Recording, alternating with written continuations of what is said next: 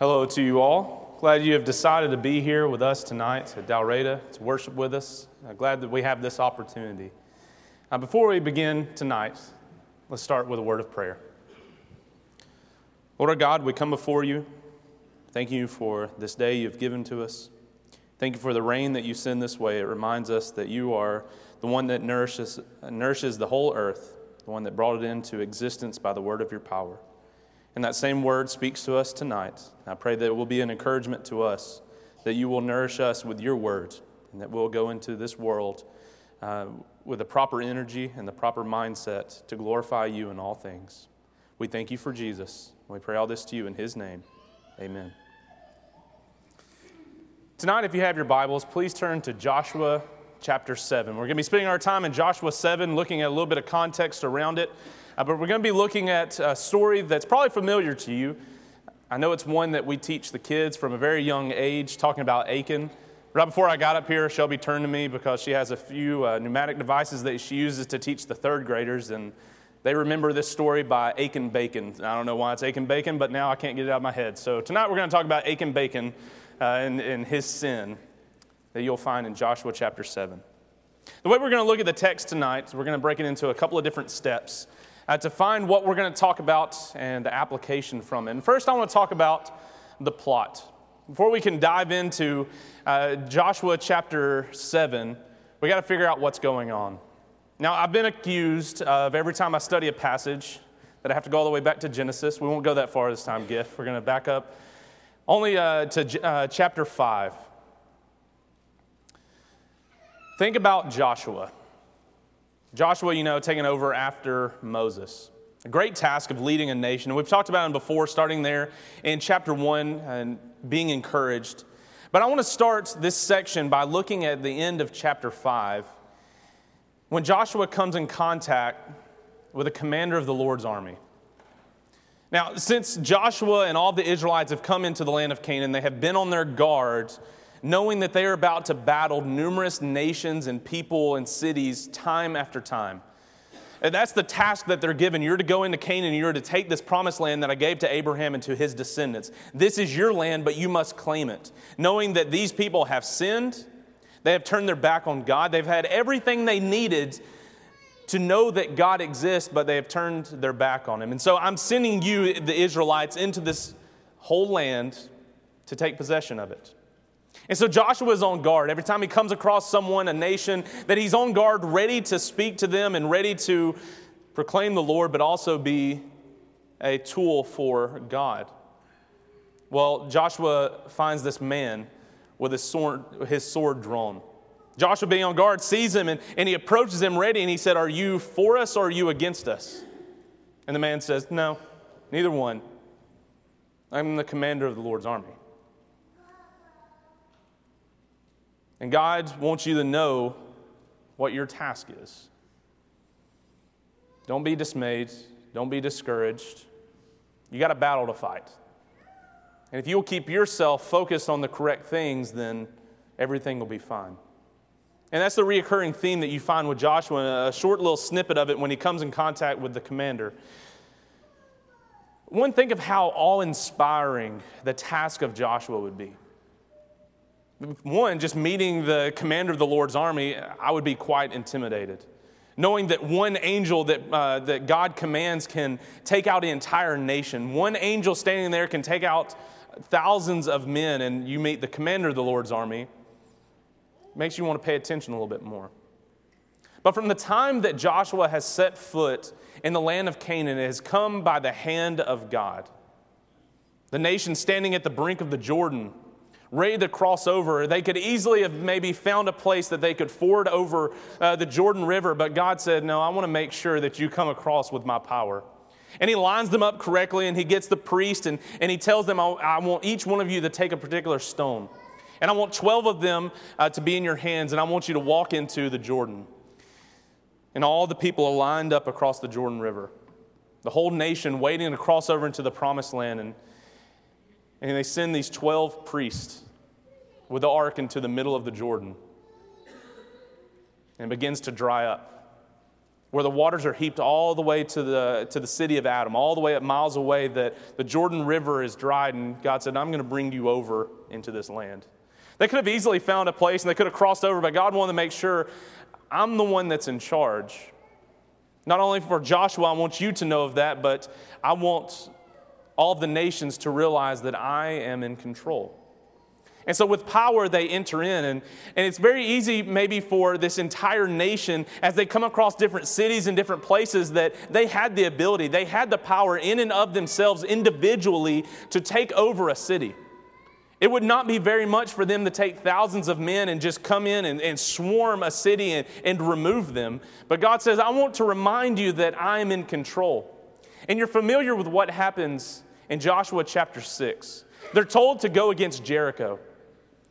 Now, we first met Jericho when the spies came into the city and they found Rahab, and she gave them refuge, and she asked that her and her house would be saved when the Israelites come through, because she feared the one true God that leads them. But Joshua was told, I want you to go into this city. Now, you'll see the walls and you'll see the people in there, and we're going to do this a little unorthodox. We're going to go into it a little bit different way than what you would expect. I want you to take all your fighting men. I want you to take the priests, and I want you to take some horns, and I want you to take the Ark of the Covenant, and I want you to march around the city. All that I want you to do is to blow the trumpets, and I want all of your people to stay completely silent. And for 6 days, I want you to march around it once. Now, imagine being the city behind those walls, seeing this great nation, this horde of people that have come in, and they're marching around, and they're just waiting. When are they going to bring the battering rams? When are they going to bring the siege workshops to take over these walls? What are they going to do next? And they blow the trumpets, and they march around, and they go back to their camp. Now, one day, maybe they'll think, okay, they're just preparing us. They're letting us know that, okay, here's the nation, and they're going to come. And then day 2, they do the same thing.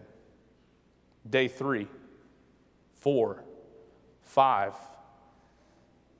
By this time, if I was in the city, I would be absolutely terrified.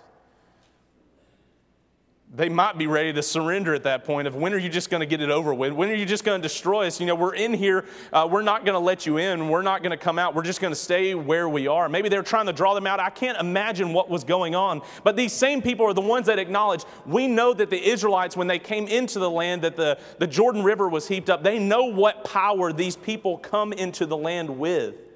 Now, they may not be sure exactly where it comes from, but those who have an open mind, they know that their God is significant in comparison to their own.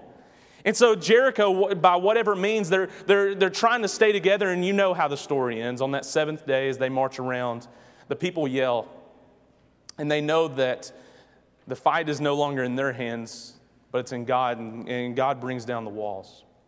But in the midst of that, one of the commands that Joshua is given that he is to take to all the people, you'll find in Joshua chapter 6. In verse 15, we're going to begin reading. It says, on the 7th day, they rose early at the dawn of the day and marched around the city in the same manner 7 times. And it was only on that day that they marched around the city 7 times. And at the 7th time, when the priest had blown the trumpets, Joshua said to the people, shout, for the Lord has given you the city. And the city and all that is in shall be devoted to the Lord for destruction. Only Rahab the prostitute and all who are with her in her house shall live, because she hid the messengers whom we sent. But you keep yourselves from the things devoted to destruction, lest when you have devoted them, you take any of the devoted things and make the camp of Israel a thing for destruction and bring trouble upon it.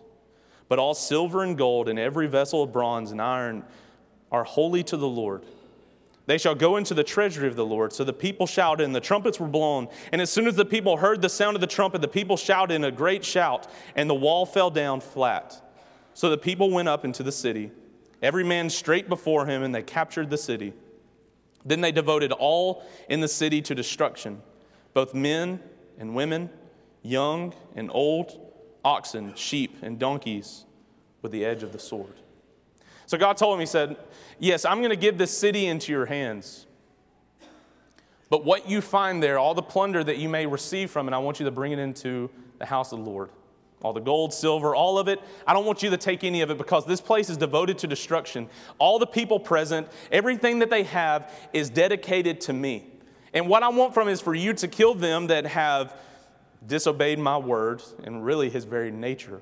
And I want you to take all their possessions and I want you to give it to me. The whole situation is encompassed by God. He's the one that guided them. He's the one that instructed them. He's the one that brought down the walls. He's the one that says, this is mine. I want you to give it to me. Take none of it for yourself.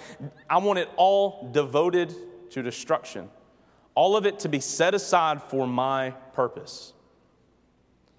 Now, it seemed easy to do. Okay, they've come into the whole land by the power of God, knowing that, okay, God is going to continue to fight for them.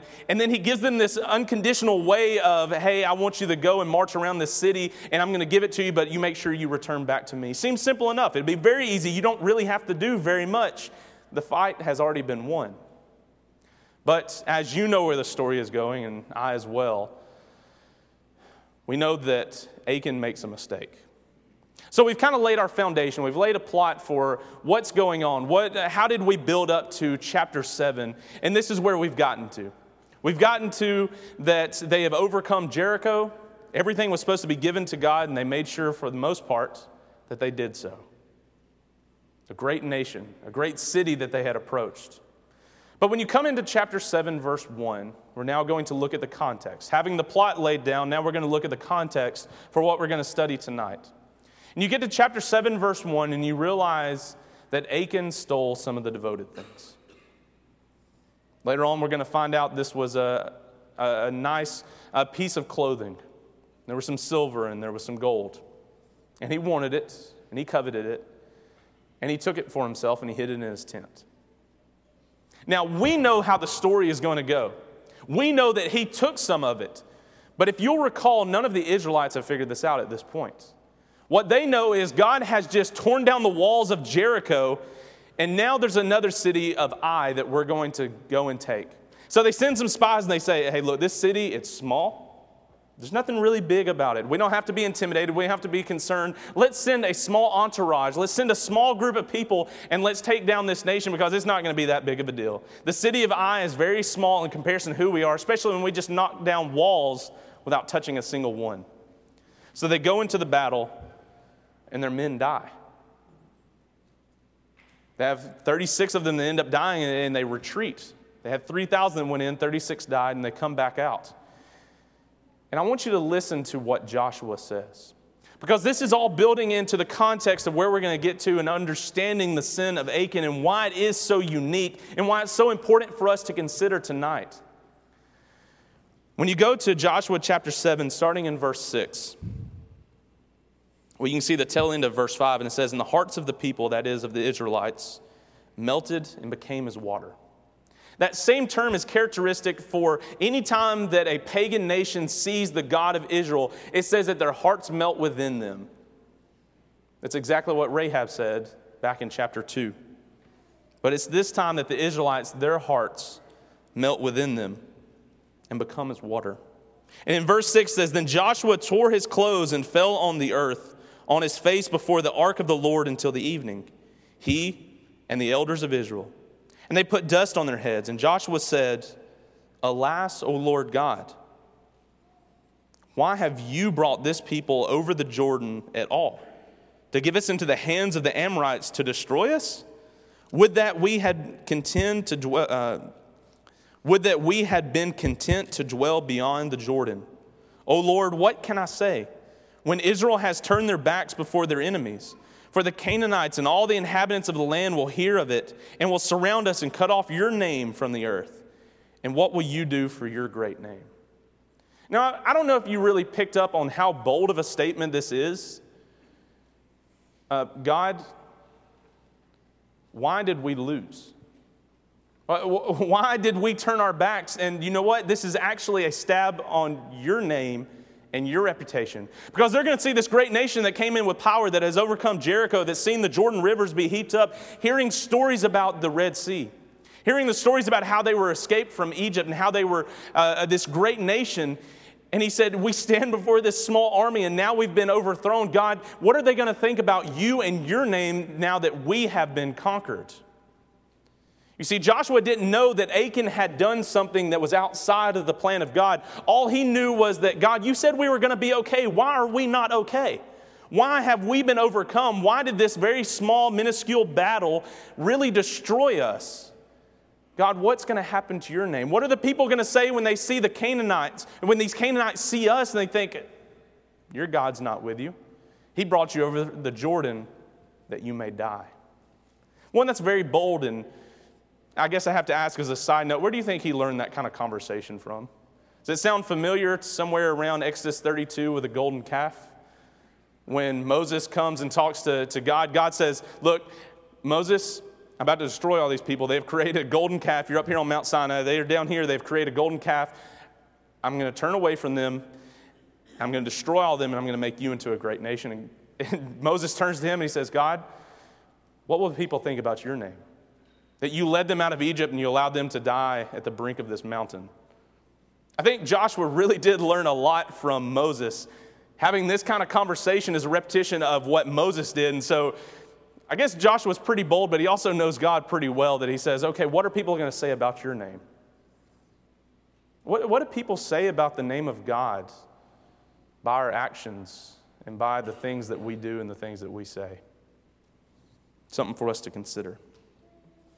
So we have the context.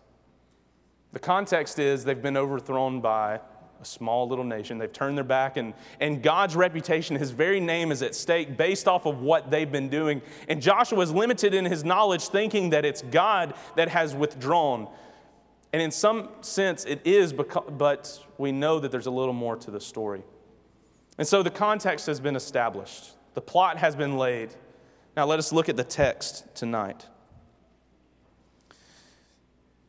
If you look at verses 10 through 15, God tells Joshua, one of your own has taken something that was devoted to me and devoted to destruction, and they've taken it as their own. Here's what I want you to do. I want you to get up off the ground, and in the morning, I want you to call all of the Israelites before you. And I want you to tell them that there is someone who has disobeyed the will of God, and I want tribe by tribe, household by household, name by name to be drawn. And we're going to find out who this was. Have you ever dreaded what was going to happen the next day? Let's say you had a big decision to make. Let's say there was something really pressing on you and you didn't want to do it. And you knew that the next day was going to be a lot of trouble and a lot of pain. You probably wouldn't sleep very well. Your stomach would be in knots. You would be very upset. I can only imagine what Joshua had to go through, knowing that the next day you're going to find out who sinned. You're going to find out what's going on, and you're going to select them. I'm going to tell you what you need to do with them. If that's not bad enough, Joshua wakes up early in the morning. You can see in verse 16, he's accustomed to waking up early in the morning. His mind was set to this. He brings all the Israelites out. Now, I say that they knew why they were there. God had told them when he gave them the commandments on Mount Sinai that if you do my will, I will protect you. If you don't, destruction waits for you. Destruction was there, therefore they knew sin had to be present. But you pick up in verse 16, it says, So Joshua rose early in the morning and brought Israel near tribe by tribe, and the tribe of Judah was taken. And he brought the clans of Judah, and the clan of Zerahites was taken. And he brought near the clan of the Zerahites man by man, and Zabdi was taken. And he brought near his household man by man, and Achan the son of Camri, son of Zabdi, son of Zerah, of the tribe of Judah, was taken. Now, directing our attention from Joshua and his task, now let's focus on Achan and what he knew. Can you imagine standing there with the entire nation knowing that someone was at fault and it was you? Now, it would have been simple, I would think, for him just to step out and say, I did it, I'm sorry. I saw it, I wanted it. Here, you can have it. I don't know how long this process would have taken. There's quite a few people present in the nation of Israel. And him waiting, maybe questioning. I don't know. I can't imagine what was going through his mind, waiting for it to come down to who he was, that he was responsible for why God's name was in question. But he was taken. And you look at verse 19, it says, Then Joshua said to Achan, My son, give glory to the Lord God of Israel and give praise to him. You see, it's almost kind of an undoing of the questioning of God's name by the actions. He's saying, you give praise and glory to God. And tell me now what you have done. Don't hide it from me. And Achan answered Joshua, Truly I have sinned against the Lord God of Israel. And this is what I did when I saw among the spoil a beautiful cloak from Shinar, and 200 shekels of silver, and a bar of gold weighing 50 shekels. I coveted them, and I took them. And see, they're hidden in the earth inside my tent with the silver underneath. I don't know, can you pick up on maybe what tone is used to describe this? What would Achan say, yeah, it was me, sorry, I thought I'd get away with it, but here you go. I doubt it was lighthearted. I doubt that was an easy conversation for anyone in that camp to have, and plus this is in a public way. Everybody knew that he was chosen, that he's the one that did it. It's got to be a terrifying experience. There's nothing about the Israelites coming into the land of Canaan that would be, that wouldn't make your heart melt. There's numerous things about that whole situation that you really know what God stands for. And I can think about this conversation and him coming out right, and it seems like, okay, Achan has come out and he said, look, I took it, I'm sorry. I shouldn't have. Look, you can have it. You can go to my tent. You can find it there.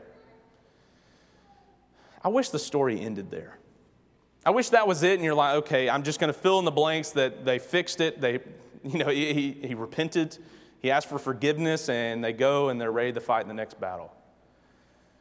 But we go from the plot to the context to the text. I want to put some challenges before you tonight, textually. Some challenges before you for things for you to consider, maybe about God's nature and the way that he works. You get to verse 22, and it says, So Joshua sent messengers, and they ran to the tent, and behold, it was hidden in the tent with the silver underneath. And they took them out of the tent and brought them to Joshua and to all the people of Israel, and they laid them down before the Lord. And Joshua and all of Israel with him took Achan the son of Zerah, and the silver, and the cloak, and the bar of gold, and his sons, and his daughters, and his oxen, and the donkeys, and the sheep, and his tent, and all that he had. And they brought them up to the valley of Achor. And Joshua said, Why did you bring trouble on us? The Lord brings trouble on you today. And all Israel stoned him with stones, and they burned them with fire, and stoned them with stones. And they raised over him a great heap of stones that remain to this day. Then the Lord turned from his burning anger. Therefore, to this day, the name of that place is called the Valley of Achor, which means the Valley of Trouble. Now, this is where a lot of people struggle with their definition of God. And it might be posed in such a way, and I think Melvin hinted on this in a few of his lessons. Why would the God of Israel kill this man for what he did? Not only this man that was responsible for his sins, but his entire family.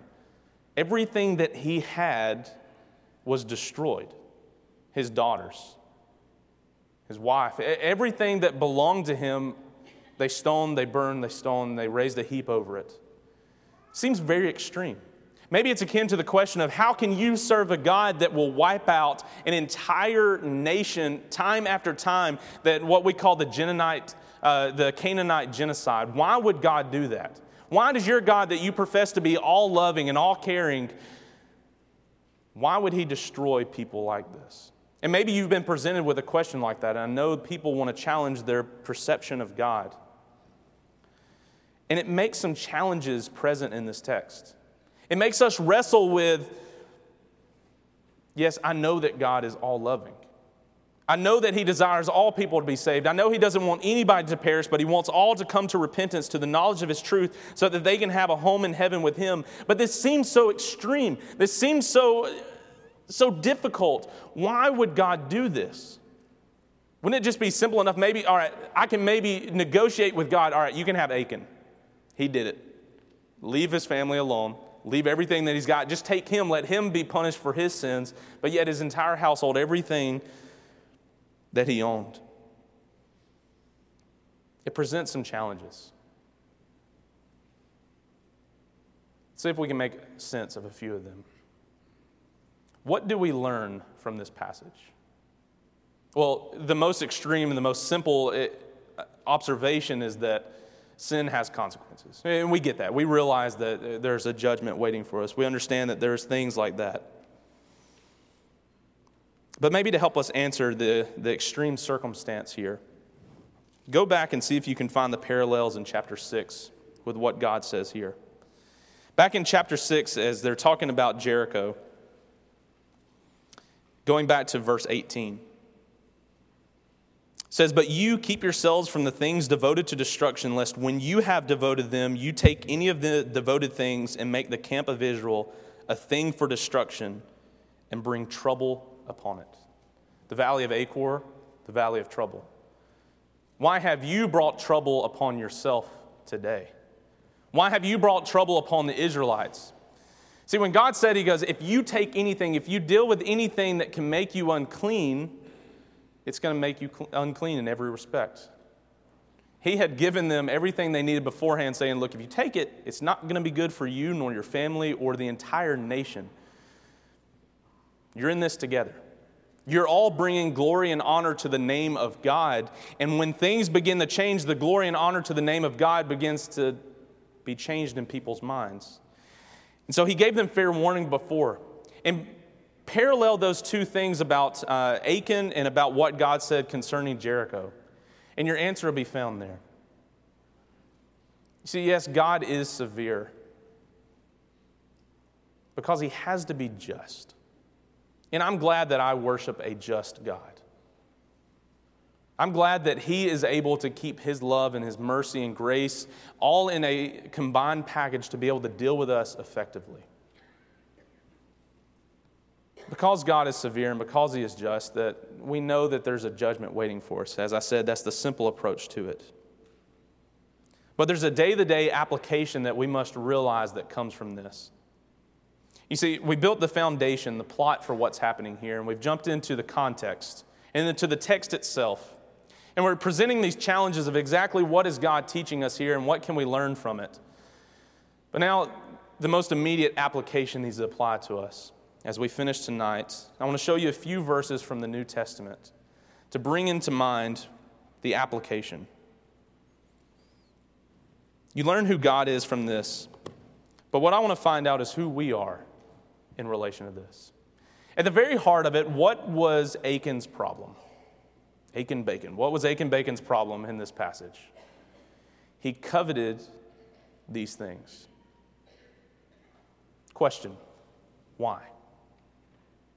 Well, duh, Billy. We know why people want to have possessions, because possessions are possessions. That's what we live our lives by, that we have clothing, we have money, we want to be able to buy the proper things. We're enticed by possessions and things of this earth. We get that. It makes sense of why he coveted those things, because he wanted them the same way that we want more money, the same way that we want whatever material that may be. But if you put it in context for what's happening, God has prepped them for 40 years beforehand of, I want us to spend time in the wilderness. Do you realize that it was the Israelites and God in the wilderness for 40 years? They didn't have to worry about another wife, so to say. And you know that God in His relationship to the Israelites describes a husband and a wife. They were looking for something else. But not in the wilderness, it was just them. And so God has been so careful to make sure that when you come in and there's other things that you're going to see, you don't run after other things, you run after me instead. That your whole goal is to give glory and honor to me in all things. Don't go after things of this earth. Realize that is devoted, that all the things that we see around us, that cannot compare to what God is able to do. And if He says, I'm going to lead you out of Egypt, I'm going to lead you through the wilderness, I'm going to lead you into the land of Canaan, I'm going to give you this land that's been prepped for you, everything there, every city, every house, everything has been laid out for you. It's all in front of you. I'm going to give it to you, but make sure you realize who I am. And Achan said, I realize what these things are. And the reason why he coveted and the reason why we get so caught up in things of this earth is because we lose perspective on what God is able to do for us. If you go to Ephesians chapter 5, or rather 1 Corinthians chapter 5, challenging couple of verses for us to look at in the New Testament and realizing how we handle sin among us. But I want us to look here first in 1 Corinthians chapter 5, starting in verse 11. It says, "But now I'm writing to you not to associate with anyone who bears the name of brother if he is guilty of sexual immorality or greed, or is an idolater, reviler, drunkard, or swindler, not even to eat with such a one." It's almost a parallel to what you see in the Old Testament. Don't play with sin. Don't play with fire. Don't deal with these things. And we want to talk about, when we come across these verses, is sexual immorality. Oh, you don't need to be a drunkard. But we miss over the greedy and the idolater. Furthermore, you go to Ephesians chapter 5. The same writer says in Ephesians chapter 5, verse 5, "For you may be sure of this, that everyone who is sexually immoral or impure, or who is covetous, that is, an idolater, has no inheritance in the kingdom of Christ and God." And then finally in Colossians 3, in verse 5, it says, "Put to death, therefore, what is earthly in you, sexual immorality, impurity, passion, evil desire, and covetousness, which is idolatry." Two concepts I want to link together is the thought of covetousness and idolatry and greed. Why did the Israelites go after idols? Why did Achan go after possessions? Far too often we make this world our God. And what we need to realize is that God is so much more than what we see right in front of us. And many times it comes in the form of possessions. We get so caught up in it, are we going to have enough money to do this? Are we going to have this? Are we going to have that? How am I going to provide for this and provide for that? And I realize that's part of being on this earth. I know that I took the responsibility of taking care of my wife when we got married. We took care of the responsibility of providing for Kinley and our children. That's something that we sign up for, and we know that's part of life. But if we get so caught up in our possessions and what this world has to offer, we actually lose what God has to offer. Paul says in 1 Timothy chapter 6, verse 17, "As for the rich in this present age, charge them not to be haughty, nor to set their hopes on the uncertainty of riches, but on God, who richly provides us with everything to enjoy. They are to do good, to be rich in good works, to be generous and ready to share, thus storing up treasure for themselves as a good foundation of the future, so that they may take hold of that which is truly life." What can we learn from Achan? Achan was consumed, or rather distracted, by things of this earth instead of being distracted by God. And if we set our hope on the uncertainty of riches, we'll miss out on the certainty of the treasures that God has for us. I just want us to, for a little bit of time tonight, to think about Achan. And you're either going to find yourself in the story or you're not. How does this world look to you? And how does God look in comparison to the world? Give glory and give honor to God in all things. And you'll find out that He's far more valuable than anything you'll find on this earth. If you've been distracted, if you've been taken away by things that are pressing you on this earth, you've got to give them over to God. Stop trying to fight your battles. Let the power of God through His Word and through the strength and encouragement of others help you to overcome the challenges in front of you. Let God fight your battles. If you haven't given yourself